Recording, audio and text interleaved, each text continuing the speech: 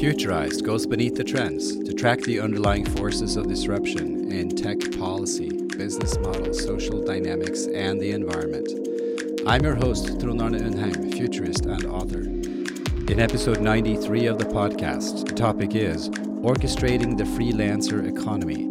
Our guest is Matt Coatney, CTO at HBR Consulting.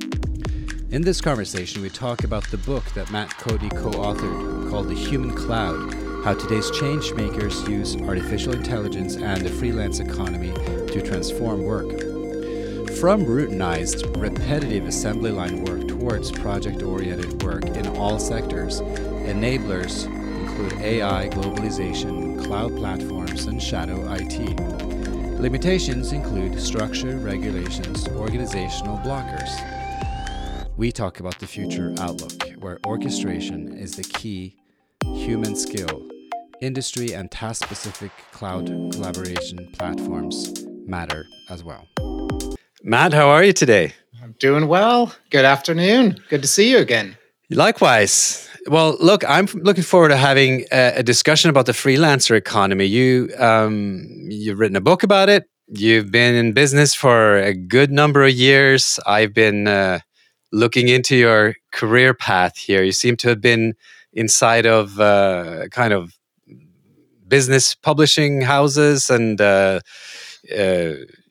doing life science, IT, lots of consulting towards, last few years, deeply embedded in technology, but from a multiple set of angles. That's a polite way of saying it. My career has been a bit of a wayward journey, but always with a thread around how technology can help people. And I've spent a lot of time in that capacity in different industries, to your point, really looking at how AI in particular, but all kinds of technology can help. Right. So we'll get to that, but I guess this is part of what your book, Human Cloud, is about. Technology needs to fit into all these business contexts. You can't just know a lot about technology, right? That's partly what this is about. That's right. Yeah, I spent my first couple of years in industry building software and loved the creative action of doing that.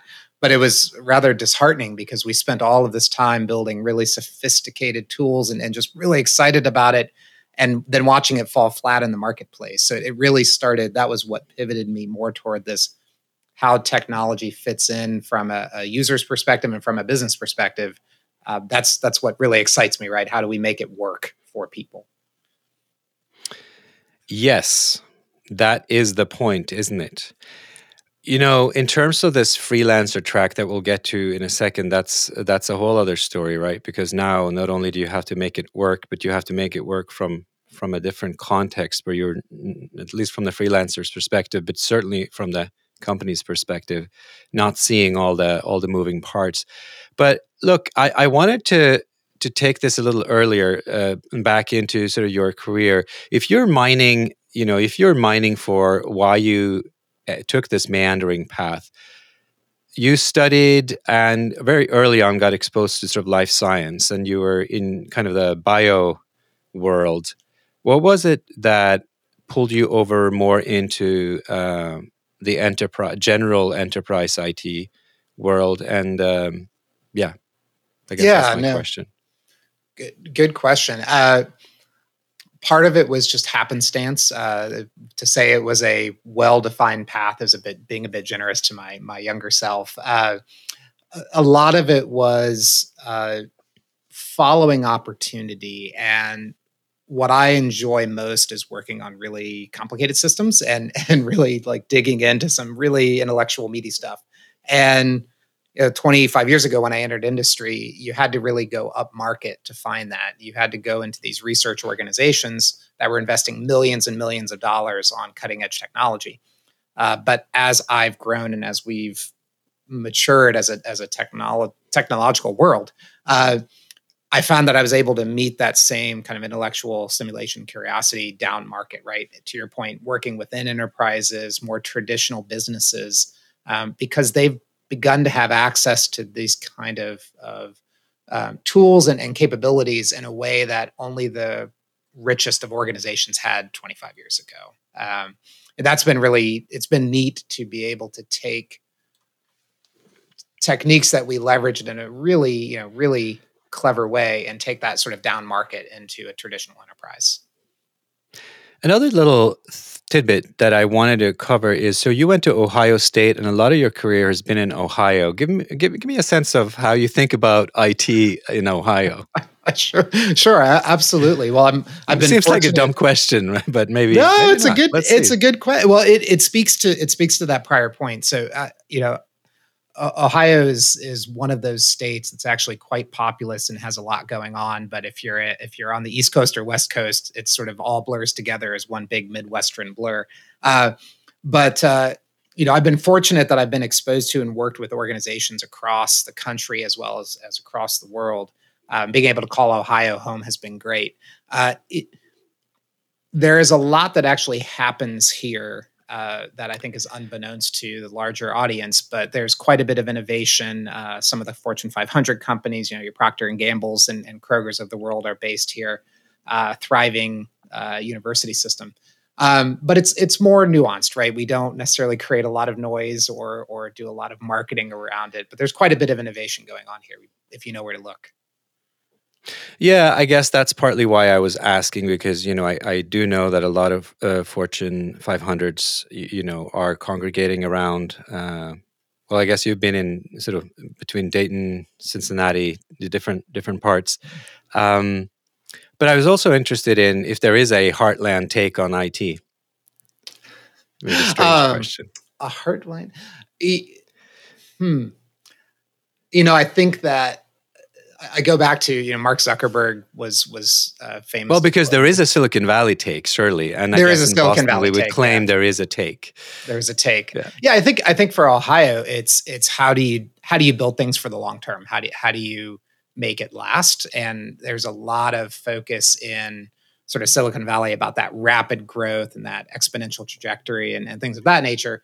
But a lot of that can be flash pan and sort of be gone in an instant, where we're thinking about how do you build systems, capabilities, businesses that scale well, thoughtfully, and have longevity.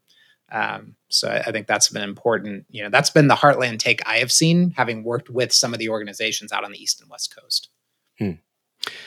Well, maybe this was an unfair question, but I wanted to do it just because, we're talking about orchestrating the freelancer and freelance economy here. And whether you're a freelancer or not, when you do work from Ohio, and, obviously, even if the company actually is headquartered there, you certainly have clients that are elsewhere. I mean, that's just a fact of life.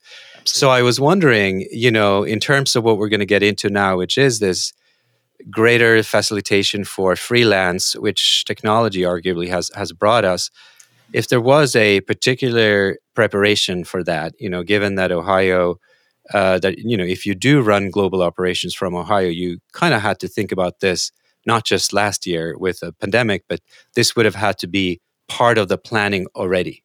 It's exactly right. And it cuts both ways. So I think for organizations that are in, we'll call them high rent districts, right? Your Silicon Valley, New York, Tokyo, other places. You have to be thinking about, even before last year, how can you access talent that is sitting in lower cost regions in a seamless way that goes beyond traditional outsourcing? And so how can you pull in experts that live in Ohio or in Illinois or wherever they live? How can you pull them into your fabric and work with them in an effective way? And our organizations and sort of structures and policies haven't always made that easy. And then conversely, right, if you're in Ohio, you're in the Midwest, how are you tapping into talent that, for instance, AI is a good example. I've been helping a startup try to source a IT director that knows about artificial intelligence and knows about AWS and cloud. That's a very short list in Ohio. But if you broaden that and look at the rest of the country, the rest of the world, the list gets longer. So it cuts both ways. And I think that, as I've thought about it, COVID has helped accelerate what was a trend to begin with, which is breaking down these barriers, at least geographically, to start thinking about how we source a team for what we need and not for where they are. Hmm. Not profound, right? But certainly we've always thought that I heard a good quote. It's 2020 is what we expected to happen just 10 years earlier. Well, tell us about this journey, because you wrote a book on the human cloud, on how basically change makers, and I'd love to hear who you consider change makers. Sure. Are using AI and the freelance economy to transform work and I guess the workplace. How do you explain this history, and when did it start? And just give us a short sort of historical timeline here. Sure, absolutely. And first off, the book for me was my own freelance experience. So a quick genesis of how the book came to be was I've been dabbling in freelancing really as a way to scratch my creative itches. So it's more about, I'm a corporate executive now. I certainly don't want for things in the traditional sense, but what I do look for is ability to do things like creative writing, talking as a thought leader, as an expert in these various topics. And so I actually did a freelance project with someone where I helped them write it was a report on the state of AI. And that happened to be my eventual co-author. So we met, I supported him, did some ghostwriting for him. That sort of blossomed into a friendship. And then he said, well, why don't we write a book? Because I've got one. It's pretty much already done. Were his famous last words. It was nowhere near done, but we got together, started pitching to publishers, and ultimately landed with HarperCollins, which we've been thrilled about. But from it was my experience sort of tasting what freelance is like. I've learned a lot over the last couple of years from him. He is more of a freelance expert, has really been foundational in building the systems around how freelancers work in an enterprise. For me, I think when I think about this, right, and you think about a change maker, really what that means is just someone that is focused on delivering value. That's their metric. That's what they do to make their mark in the world, to be successful, to drive a business. And that hasn't changed, right? I think about my success in my corporate career has largely been because that's been my focus. That's been my area of expertise, is growing value within organizations and businesses and demonstrating that. And that begets the next role and the next role. That's the same that, freelancers aren't new, and solo practitioners, whatever you would like to call them, people that sort of hung out their shingle over the past several decades, the same concept. But what is different, and this is really our central conceit, right, is that what is different now is that the tools that you have at your disposal, whether you're a corporation or a freelancer, to be effective and to generate that 10x value that you're looking for, there's so much more you can work with now than there was 20, 30 years ago.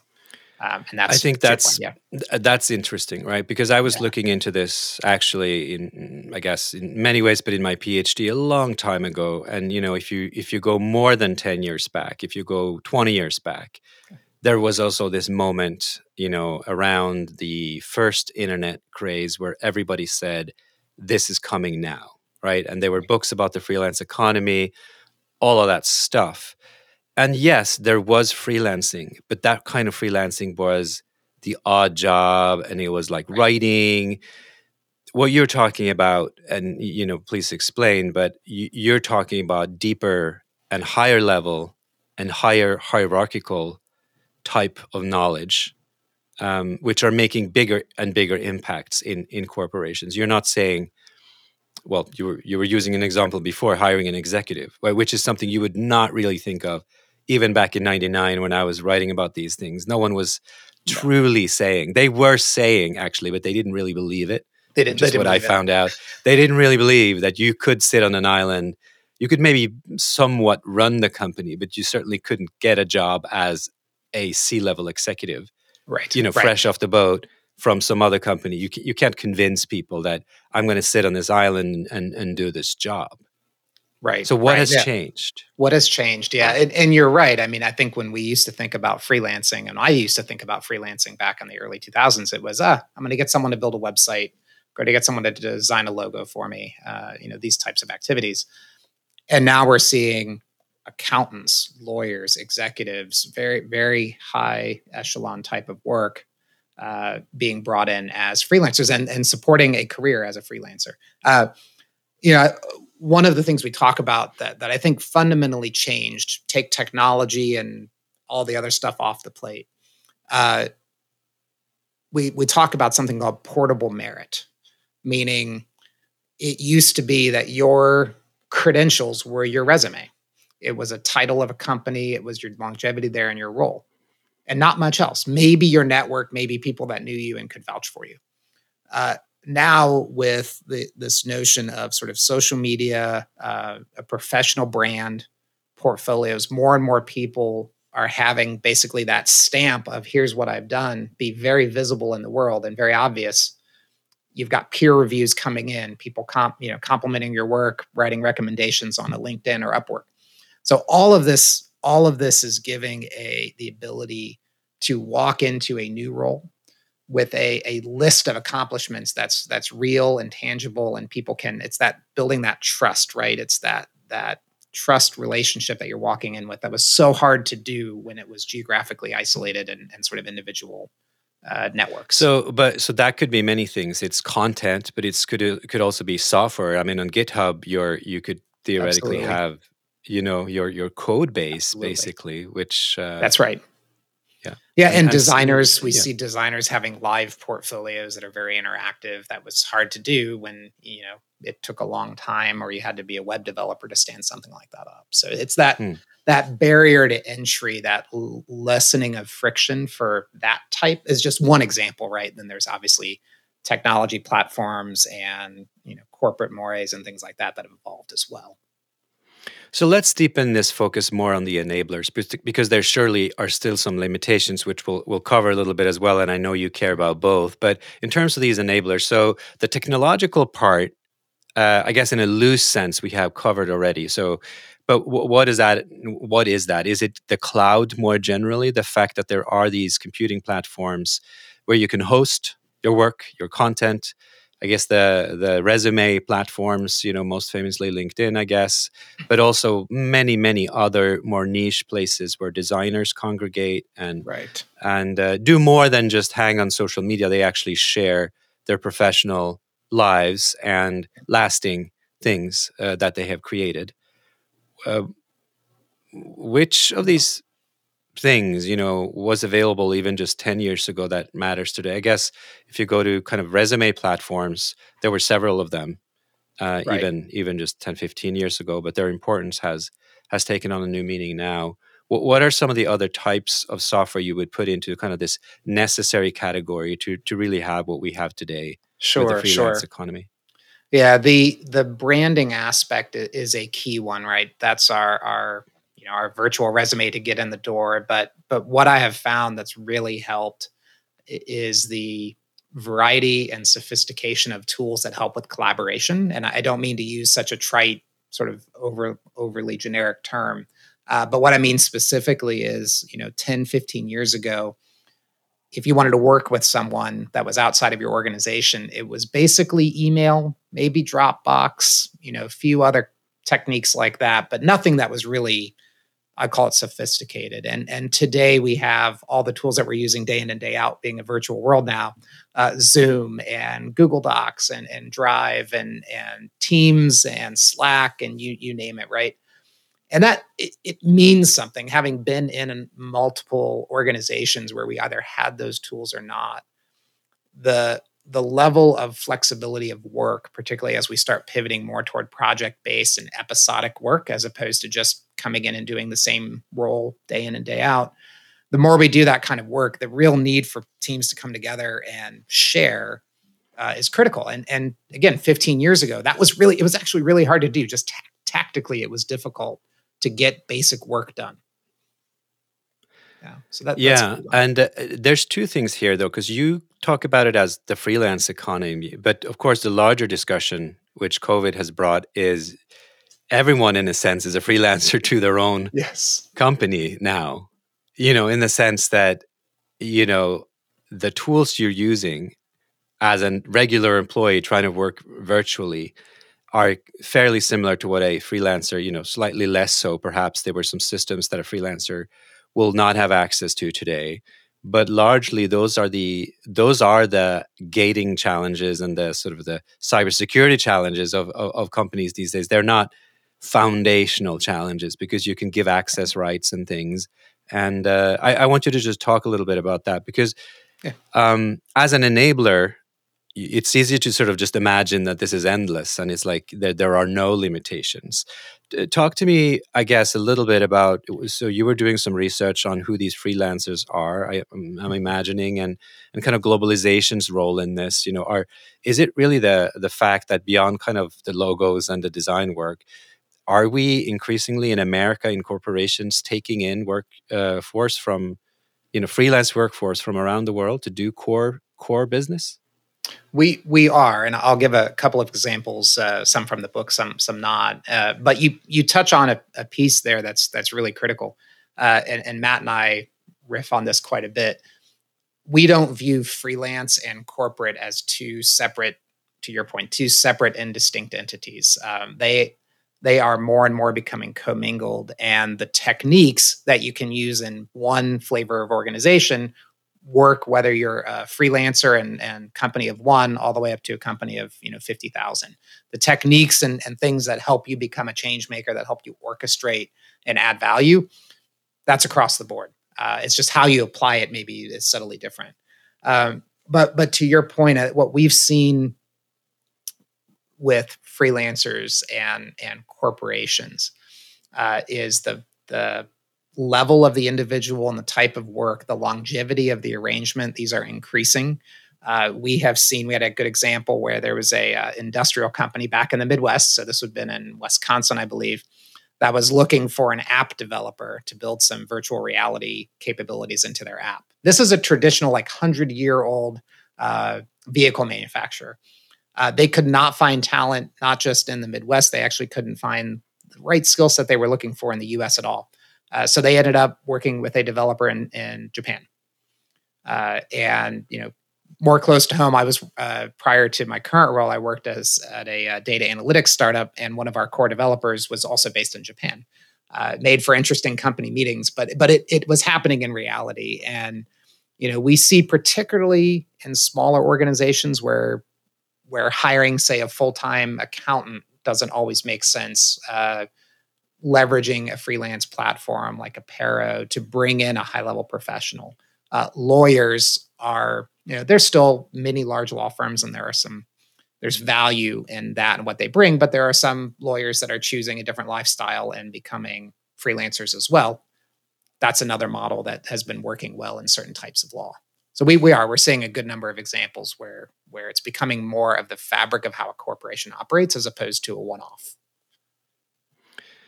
So that brings me on the technology side, though, to the fact that, it all depends, I guess, how technology evolves as well. There's now kind of the low-code, no-code movement where, things are becoming more hot pluggable and, arguably you can use advanced technology with less of the foundational engineering skills than you used to, and you can build advanced applications if you have the right tools.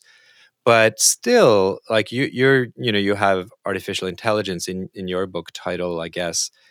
For these kinds of applications, at that level of applying technology, is it still realistic? I mean, can you really hire a CTO as a freelancer over time? Is that still a smart? Is that now a smart move?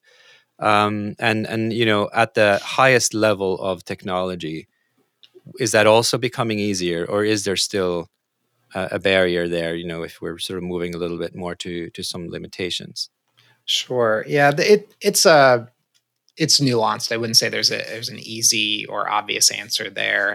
I often, when I'm advising businesses, talk to them about what are you solving for, and if you're solving for something that is episodic, You don't need someone sitting in a seat 40, 50, 60 hours a week, and something that you can bring in periodically. Is it a skill set that you wouldn't be able to afford because it's in such hot demand like AI? Or is it something that's going to be sort of once and done? You're building something out and then you don't need to maintain it, right? Those are good examples of reasons you would bring someone in as a freelancer versus hiring. So you have to think through what's your outcome, what are you prioritizing? And, I would say, for instance, right, a freelance CTO, that's a virtual seat for virtual CIO, virtual CISO, these type of roles. They work for smaller organizations that can't afford. Yeah, right. Startups often will do this. So it depends. It depends on the model. I do think, particularly with artificial intelligence and any of those like advanced, mobile, cloud, et cetera, they're in such hot demand that unless it is your core competency and you want to build that as an organic function, you're much better off bringing in third parties to help you with that. It may be more expensive in the short term, but it's going to be less expensive in the long run. I see your point there. I mean, it just depends what skills you have around you. So clearly, that makes for if you are in an area where those skills are either in high demand or they're virtually non-existent. This actually brings you on par a little bit with businesses that are located elsewhere. Okay. But what about some of the other limitations in terms of? I mean, the first thing that comes to mind, and I know we'll talk about structure in a moment, but it's just regular sort of teamwork. I mean, to the extent you're hiring a leader, you're also hiring someone that's going to shepherd a team, that's going to drive the social dimension, perhaps, and the team cohesion forward. Mm-hmm. Where are we with that? Is Slack sufficient right now to create a company culture around the tech team? No, it's not. I know there are organizations that have gone completely virtual and have been for some time and can build a strong company culture, but it is difficult. It is difficult. You have to be very cognizant of and spend a lot more effort thinking about and articulating culture in a virtual environment or a freelance sort of loose team environment than if everybody's under the same roof, right? Where we are social animals and we rely on a lot of cues that we miss in a digital environment, and that makes it harder to build trust. So again, there is definitely I think a psychological impediment there. There are also, I think, just structural impediments, to your point, from an organization to build a culture or deliver on a product. There's a lot that goes into that, and some of the tactical work can be done very transactionally. With I'm going to give you this task over Slack, or I'm going to assign a task to you on a Jira board or whatever, and you'll get that back. But if you're talking strategy, design, roadmaps, things of that nature, you still have to come together as a team. I do find there is a model that's somewhere between a full-time traditional employee and a transactional freelancer. And I've heard it referred to, I think Reid Hoffman mentioned it as a tour of duty. So it's like in the military, you're sort of enlisting for or joining for a few years. You have a set mission. You go, you execute on that. So you have longevity, you have that connectivity with the organization, you're driving that value. But then at the end of that stint, you say, okay, do we want to do another stint together? What else can I help you with? And if not, then there's a amicable parting of ways, but it's not this institutional full-time and it's not this transactional freelancer. It's somewhere in between.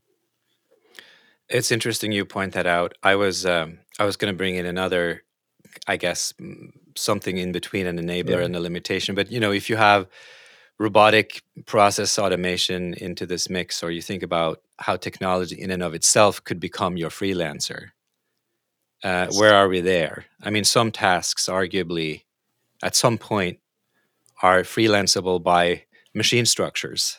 Yes. In a certain sense. That's right. We call the book The Human Cloud, but it's really, we talk about two clouds. We talk about the human cloud and the machine cloud. And it's that latter one, which is what you're referring to, where artificial intelligence or technology, automation in general, can do relatively routinized tasks. And what we're finding, and this is one of those other trends that have really start to take shape over the last 10 years or so, technology has been able to do more human-like activities well enough to justify outsourcing that to a system. And we talk in the book about calendaring, email automation, marketing automation, social media management, things of that nature, which are fairly formulaic, at least to get you started. And we're finding technology starting to supplant roles that would have traditionally been done by humans. And we stress this isn't AI coming for jobs, right? These are individual discrete tasks that might make up part of a person's day. But we are nowhere near having AI that is smart enough to intuit what you're looking for, go do an entire job off on its own, and then come back and say, here you are, right? There's still very much a people component. Yeah. I want to get to the sort of the future part of this soon, but let's just dive deeper into the limitations in terms of structure and regulation. So we've talked about some of the organizational blockers. Surely some people aren't as comfortable as others with this. I mean, COVID has probably desensitized some people just out of necessity.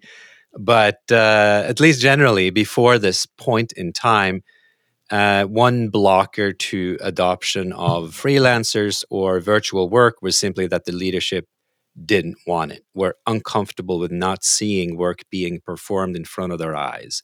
Right. Where is that part going? The actual uncomfortable nature of something you cannot, I guess, control as visibly. Yeah. Or maybe it's an illusion, right? Because you can track work pretty detailed on a screen as well.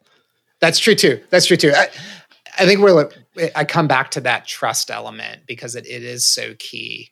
What I have found, and we went through it in my current organization, and a number of our clients went through as well. There was an initial, how are we going to know if they're doing work if they're not here in the office and I'm not tracking them? How do I know they're actually working?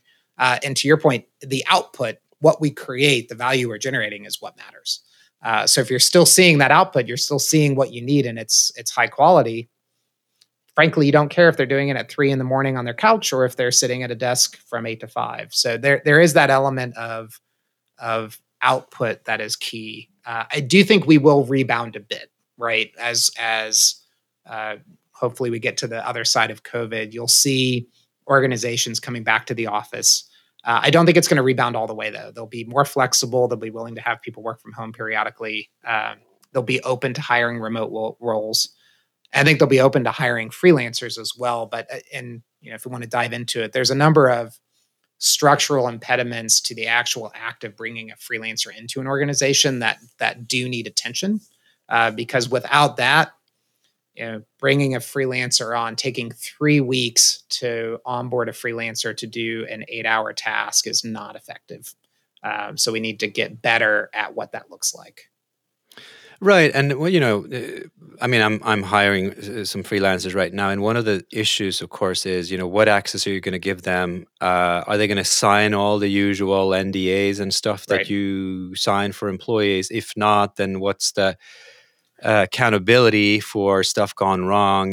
How deep access are you going to give them? If you don't give them access at all, then are you really just kind of reduplicating, because you're organizing and you're spending a lot of time organizing the work, and you might as well have perhaps done it yourself. So there is that aspect. Is that, how would that get easier over time? Is that also just more clever product ideas to get that done, or is it more regulatory? I think it's both. Certainly on the product side, right? You think about something like portable healthcare, universal healthcare. The same would apply for a lot of the HR checks that, while each company says they're unique for what they do, they're probably 90% similar to every other organization. It's an NDA, it's background checks, it's system access. It's these kind of routinized things. Can you simply just package that up and say, no matter who you hire, you're onboarding them through our platform, and therefore you have these assurances that they've checked all those boxes before you actually had to bring them on, right? And that's, if you think about freelance, like agencies, design agencies, or design agencies or things like that, or contractor companies, Robert Half or something. That's what they do. But that's a large organization in of itself. If you can supplant that with just technology, with an onboarding platform, that would streamline things. But we definitely need to solve, particularly here in the U.S. I was talking with someone from Scandinavia, and it's a different set of problems there. But here, we need to solve the healthcare portability challenge. We need to solve the self-employment tax challenges and some of these other things that are really, from a regulatory perspective, limit or punish individual contributors. Right. Well, that's a massive issue, as you know, in Europe with contract workers, and whether it is in transportation mobility side of things, or generally it's been a perennial issue around freelancers, because the social safety net was built with a completely different framework in mind. So that's for sure. If we move a little towards the future, then we have called this episode something around orchestration, and you have some thoughts about that. What is really the role of humans, and especially non-freelancers, then, in contrast to all of the tasks that freelancers are perhaps going to take over, and what's the pure role of a human in against all the technology? Right. Yeah, and it's something. It's a thought experiment I've gone through many times in terms of thinking, what is the end? What's the end game for us as people, as creative beings, when so much of what we hold on to as our identity and say is uniquely human is being bested by machines, right? It went from even creativity, I might say, right? Even creativity, that's right. Right. There are plenty of what we would have called creative tasks 5 years ago were the early ideation stage, coming up with alternatives, coming up with suggestions, whether it is X-ray images or anything. It's not just classification anymore. It is true suggestions. It is, and it's scary. It's scary in some ways, right? To think that what we hold so dear is at risk. I tend to look at it more as a balanced view, and this is not a new argument or discussion. It's just been accelerating. What I do think makes us human is that orchestration. It's being the conductor, and it's the entrepreneurial spirit. It's our creativity and stitching things together in new ways, and making things happen in the world. Right? It goes back to that change maker. How do we add value faster, better than we ourselves could do a year ago, than the competition could do 5 years ago? Right? How do we continue to level up there? And that's where, when we think about freelancing and the tapestry of skills that are now available there and will continue to grow, when we think about AI and the techniques and tasks that it's able to accomplish, a conductor, right, is stitching all those together to add even more value. And we use an example in the book around the journalist, right? The journalist, to your point around creative endeavors, you could say, oh, computers can write a really clever, let's say it's a game summary or something like that. Really clever, very pronounced analogies and things like that you would never know a computer wrote it.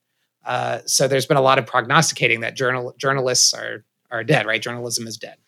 There's a different set of arguments around the challenges faced there. But if we just look at the writing, a journalist today is still going to create that final piece.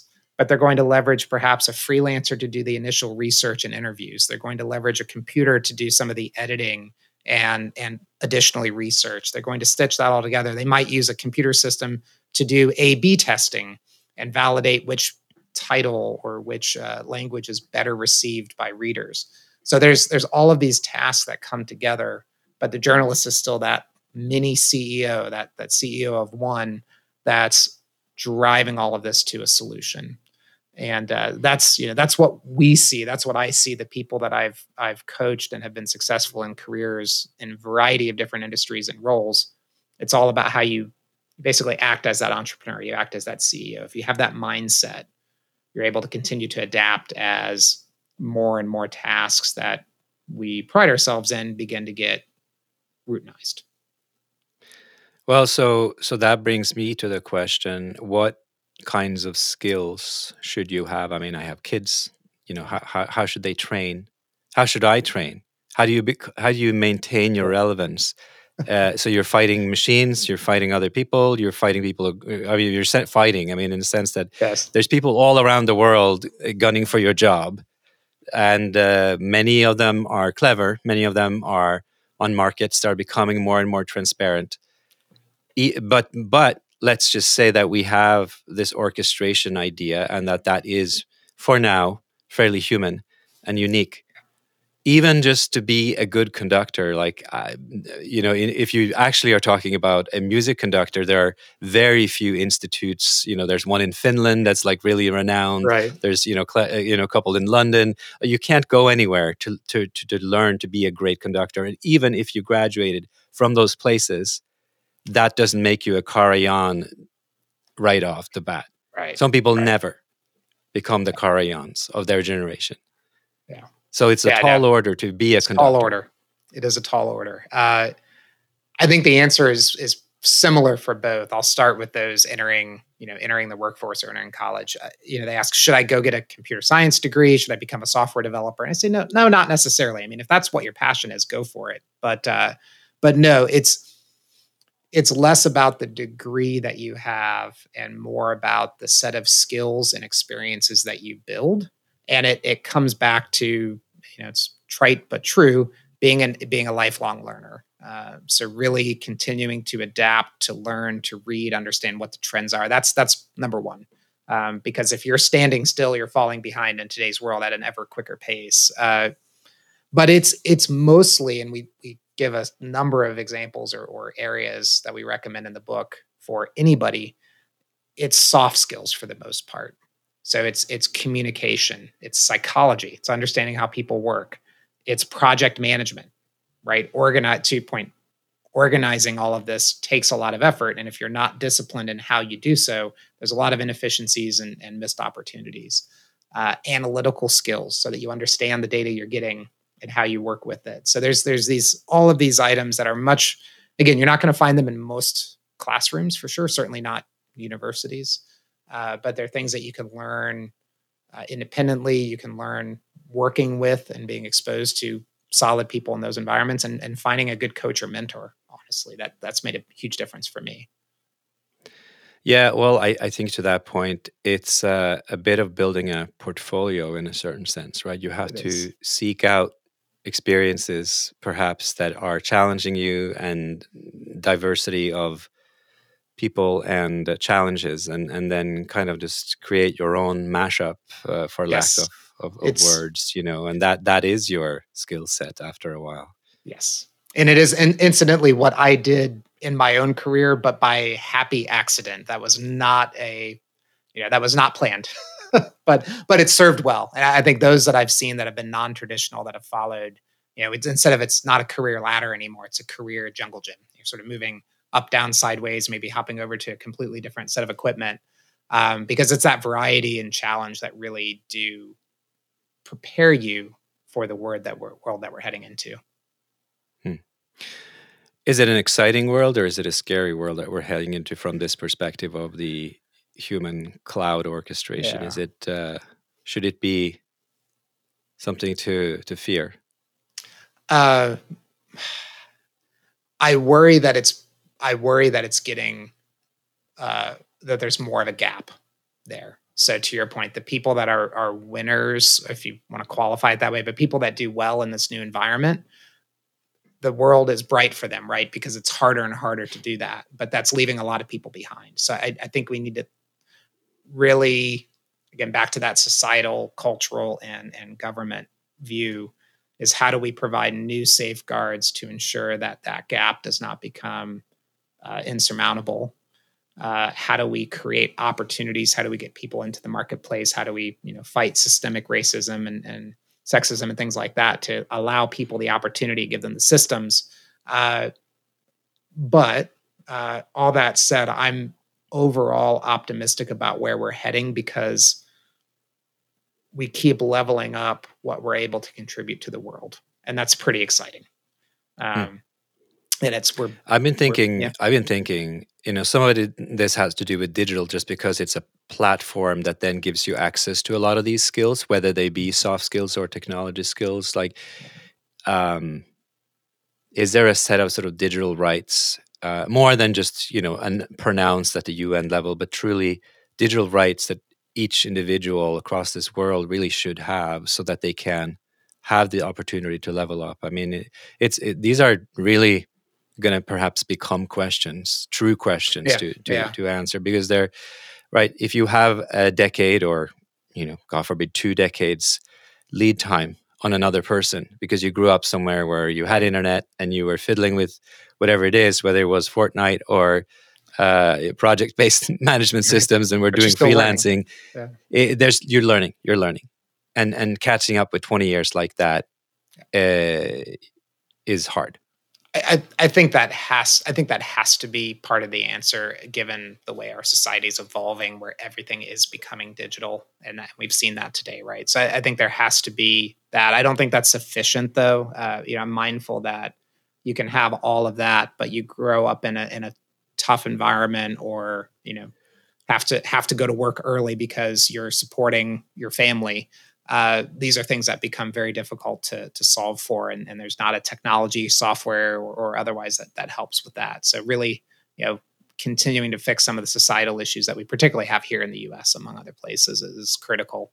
But yeah, I think when we look at the freelance space, for instance, I've been fortunate to work with people, as far flung as South America, the Philippines, Pakistan, and other places, and have been really, to your point, similarly impressed and a little nervous about the quality of skill and energy that a lot of these world markets bring. And that's always been the promise of freelance and outsourcing, but I'm starting to see it actually as a reality, right? In the people that I work with and the quality of work that they do.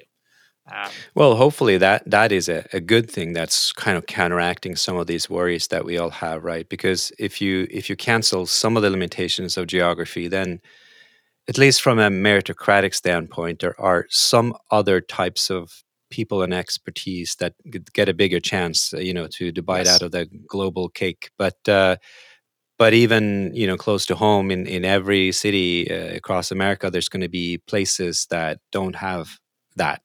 That's right. So yeah, it's not. I think people in the U.S. think of it as a world problem or a not U.S. problem, but again, come to the Midwest, come to some of the the lower income areas in Ohio, West Virginia, and otherwise, and you see there's still people that don't have reliable internet connection, don't have access to education, don't have access to healthy food. Food deserts and the like. So there's definitely opportunities for us all, and that's for those that do well and do well in the technological economy. Remember the opportunities that you had, and help find ways to improve the situation for the next generation. Maybe we need some sort of massive mentor system. Everybody should have their own mentor, I guess. A world-class mentor somewhere else that just tries to solve stuff for you. I love that. Yeah, it makes all the difference for those that haven't had a mentor. Try to go find one. They really have been. It's been instrumental. I can name a few in my career that have been the difference between sitting here now and probably doing the same thing I was doing 15 years ago. Yeah. Well, the power of mentorship and the power of orchestration. I, for one, am fascinated by this orchestration thinking here, and I guess I'll go learn more, because you can never become good enough at orchestration. Agreed. No, same. I'm always learning, so I have subscribed to that as well. And my wife teases me. I read mostly business books, biographies, and things of that nature. So she always sort of rolls her eyes at me. But that's always learning. It's a good mantra. All right. Well, next conversation, we'll talk some literature then, Matt. All right. Well, it was fascinating Wonderful. to hear about this. Best of luck with the human cloud, and let's stay in touch. And we should cover this topic. I'd be curious to hear what our conversation is like in the next decade. Absolutely. Yeah. Very fascinating to see how this all unfolds. None of us have the answers, so excited to see what happens. Likewise. Have a great day. Thanks, John. Take care. You had just listened to episode 93 of the Futurized podcast with host Trond Arne Undheim, futurist and author. The topic was orchestrating the freelancer economy. In this conversation, we talked about the book that Matt Coatney co-authored called The Human Cloud, how today's changemakers use artificial intelligence and the freelance economy to transform work. From routinized repetitive assembly line work towards project-oriented work in all sectors, the enablers include AI, globalization, cloud platforms, and shadow IT. The limitations include the structure, regulations, and organizational blockers. The future outlook will mean that orchestration is the key human skill, although industry and task-specific cloud collaborations platforms matter as well. My takeaway is that the freelancer economy is all about orchestrating people and technologies at a distance. This is not easy. As more and more intense and complex project-oriented work takes place outside the remits of the traditional workplace, team leadership and management skills need to increase in magnitude and quality. The sweet spot is where the enabling technology meets the challenges of human connection and productivity. The experimentation and the debate will only intensify in the years to come. Thanks for listening. If you liked the show, subscribe at futurized.org or in your preferred podcast player and rate us with 5 stars. If you like this topic, you may enjoy other episodes of Futurized, such as episode 49, Living the Future of Work, episode 41, The Future of Work, or episode 78, The Next Generation Marketplaces. Futurized, preparing you to deal with disruption.